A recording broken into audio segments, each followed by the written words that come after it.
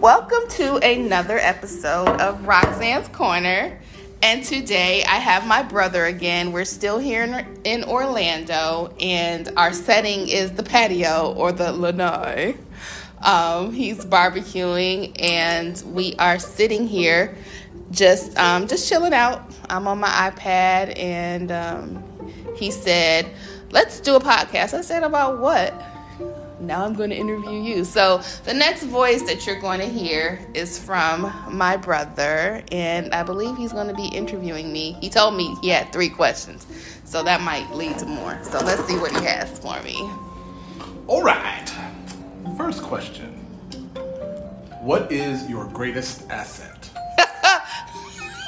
Are you kidding me? Nope. Like what? Like, what do you mean? Asset? What do you think is your greatest asset? I think my greatest asset is I care. I care a lot about people. Even though sometimes I act like I don't, I really do care about people and their well-being and that they're doing okay. Okay. Now, having said that, what are you doing to use it? I'm doing this podcast. But on a serious note, as I get older, I know that I have gifts and I need to use them. And so with that, I am really trying to stay focused in getting this podcast off the ground and really being consistent with it. Okay. You said what you're trying to do. Mm-hmm. What are you doing to use it? Why does this feel like Dr. Phil? Dr. Phillips! That works for me. No. I am the older brother. I get to grill you once in a while. Yeah, but we do this around the kitchen table. And where are we sitting now? The patio table. Hey. Okay, repeat the question. Your greatest asset, you have said. You see, that's what you're probably, because I remember. You just said that your greatest asset is that you care about people. Yes. You don't always show it. Yes. You don't always let people know that you care. Yes. But your greatest asset is your heart. Yes. My question for you is, what are you doing? Not what are you going to do. What are you doing to use that? Well, I started the podcast, and what I'm doing within that is planning more and being more intentional about getting it done instead of waiting on someone to say, okay, when are you going to do this? When are you going to do that? I am not procrastinating. I am just going to do what I said that I plan to do. Okay. It's hard because there are so many distractions. So with that, I have to get rid of those distractions. And how am I going to do that? No. What kind of distractions are you talking about? Laziness. Sometimes I get lazy and I don't want to do it. Or I haven't seen the return on investment, meaning... But will you always see a return on investment with something like that? Not in the beginning. But even in the beginning, you expect to see something, and sometimes you don't, and you can't be discouraged with that. And that's where I went into a discouraging place, and then I was like, okay, let me just pick this back up and see what happens. Okay. But I guess where I'm going with this is that when you do something, and you make up your mind that you're going to do something, is there always going to be a result that you see? No, and that's I think we as people, when we try to do stuff that we say is just for us, and we really want some kind of praise or accolade, like, hey, good job, but sometimes you're not going to see it until later. By the way, that's chicken that you hear in the background. Yes, he's barbecuing some wonderful chicken because every time I come down here, I ask for ribs or chicken or some kind of home-cooked barbecue meal, because by the time I get back to Indianapolis, I'm going to have some kind of boiled, nasty meat with some barbecue sauce on it, because nobody grills in Indianapolis. So, excuse me, no one that I know grills and barbecues in Indianapolis like my brother or my other family members. So. All right. So, I guess that's where I was going with that whole question. Because, a lot of people in our family, our grandfather, grandmothers, they did a lot of things for people, but they didn't always see a return right away. Right. And you have all of these talents and all of these things bottled up inside of you that you need to get out here so that people can be exposed and see and feel. But if you have these gifts and you're waiting for someone to say, hey, great job, there will be a lot of things you will never, ever do. Yeah, you're right. So, Absolutely. that's where I was going with that question. And since I'm the 50-year-old, you're the 40-year-old. Rodney, we're 51 and 41. Like I said, I'm the 50-year-old, you're the 41-year-old. Jesus. Okay. I get to ask you wonderful questions. Yes, you do. That was question number 2. Actually, that was follow-up to question 1. Oh, okay. So, question number 2. Yes. Question number 2. If you could sit down with anyone, living or dead, and talk freely for 1 hour and 1 hour only, 60 minutes. who would it be? Jesus. Okay. What would be your topic? Sex and singleness. Why? Because I'm struggling.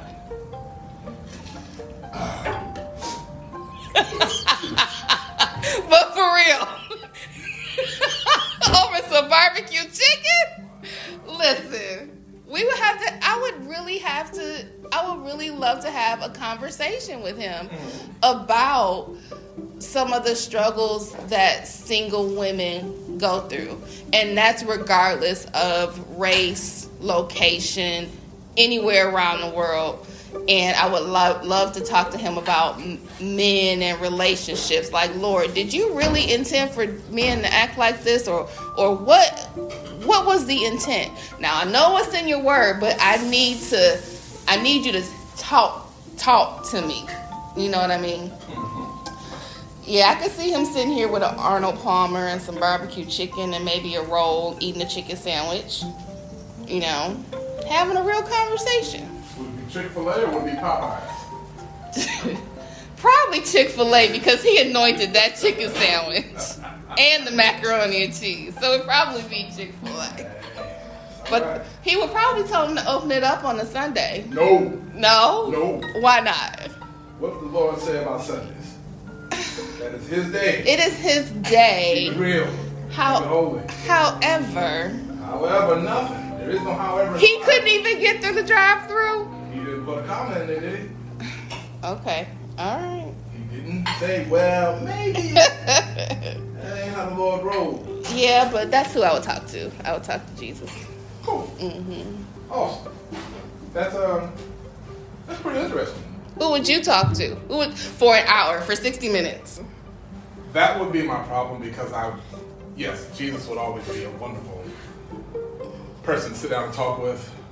But for 1 hour, yeah, I want that one for all eternity. So that's a different kind of conversation. I don't know. I would be tossed. I would kind of be stuck between my father and my great-grandmother and father that I never met. On which side? Adolphus and Julia. Okay. I got enough of the other from my grandparents, from Levi and Bertha and all of them. But those two are kind of a mystery. Yeah. And the way that Grandma came out, the way that Uncle Aaron, Uncle Thurman, Uncle Tom, and all those guys came out, I would really, really be interested in talking to them and seeing where they were and seeing where they came from. Tuesday tells stories all the time about Julia, but you just don't know the rest of the story. But that's me. Yeah. That's just me. I would love to have 1 more hour with Dad. You know, just to be like, okay, Chris, you need to do this. You need to do this. You really don't need to do this, you know. But I think that time with Jesus, though, would be more, not that my time with Dad wouldn't be impactful, but I need a more spiritual halo light kind of conversation. So, dear audience, while we're sitting here having this conversation, the grill is looking really, really nice. He's doing his baby backs right now, and he's got this chicken just looking wonderful. And I'm going to have a wonderful dinner tonight. Yeah, buddy. It's going to be great. Yeah, buddy. It's all right, though. Yes. It's all right. So question number 3, sir. Question number 3. Okay. Why? Because I don't know the answer to this question. Why did you stop singing in the choir? Oh my gosh, I get that question all the time. Because I started doing other things. Once we moved from Detroit to Indianapolis, we really didn't have that. I'm sorry, from Detroit to Cleveland, we really didn't have that church base, and we lived so far away.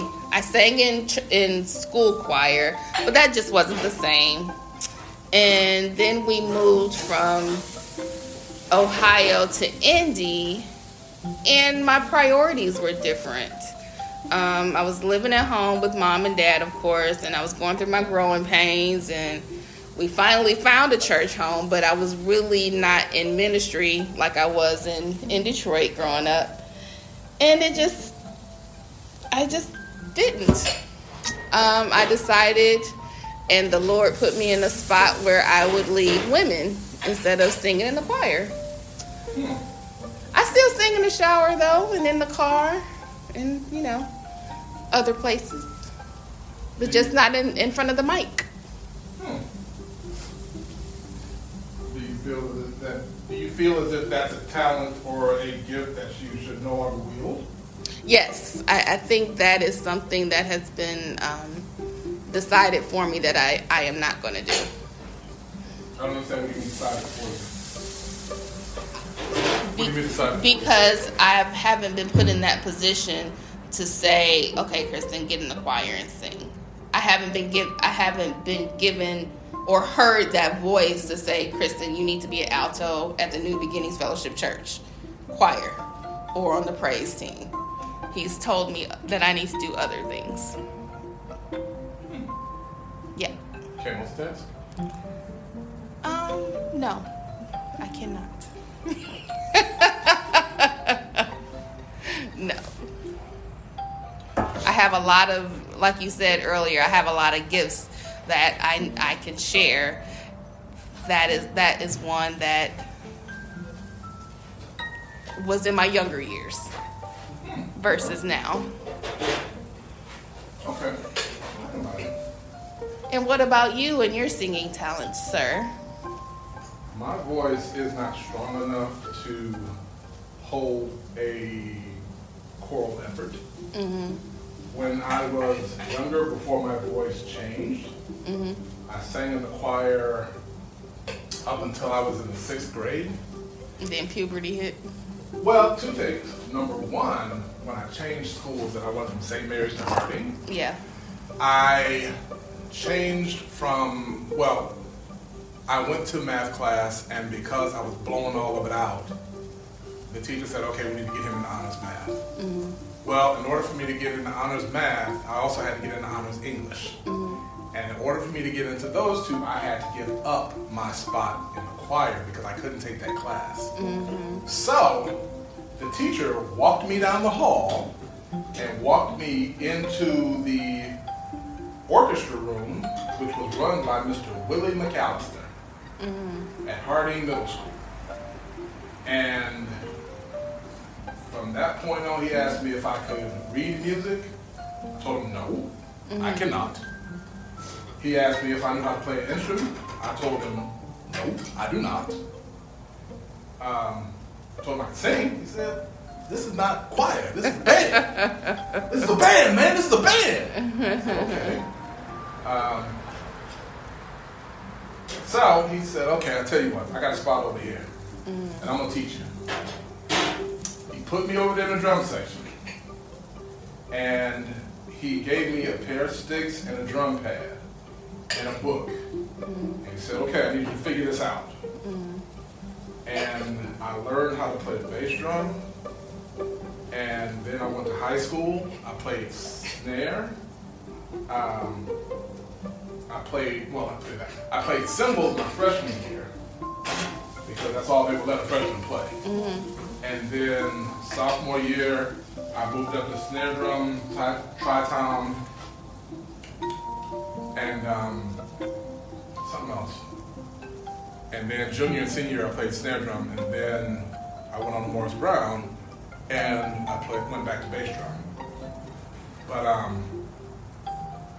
after the 6th grade, my singing was done in a choir. Yeah. I didn't have that skill set. Yeah. As you were giving your response, I thought of what a voice in a choir could be used for. And it's just not for singing. It is to communicate music. And, you know, while we're doing this podcast, we are communicating music to someone. And so I may not be singing, but I am communicating. True. And I think that's another gift. I do have the ability to talk to people. Sometimes it may not be gentle because of what I do every day, but I do have the ability to talk to people and make people feel calm and also have a listening ear. So, well, you know. And that voice that you use at work and that location that you were placed in, Calandra and I have talked about it a number of times, not just with you, but with me also. We were put in certain places for a reason. I deal with folks 60, 70, 80, 90 years old that are struggling to get from point A to point B with 15 cents, and it takes 16 cents to get there. And you gotta have some empathy and the ability to listen to folks and help. Right. One way or another. Sometimes it's listening, sometimes it's talking, sometimes it's talking and listening, sometimes it's telling them to stop. Yeah. But we get that, and we're placed in those positions for a reason. Right. We don't know why, we don't know who we're there for, but we were placed there for a reason. So those were my questions for you. Those are all the questions? Oh, no. That's them for right now, because my food is done. So the barbecue is done? Yeah, the barbecue's ready. So, to my listening audience, we spent about 20 minutes grilling Kristen, your host. Well, who's the host? Well, it's your party, so I'm the host, but I was being interviewed by my brother, and I told him last night, I said, so you need to ask me some questions. I was expecting more intense questions, but these were intense enough to, you know, to help people get to know me and where I'm coming from. But I'm sure he'll have more questions. But if you have any questions for me that you would like to address, you can reach me at Roxanne's Corner, RoxannesKorner @gmail.com and all other social media platforms with the same address.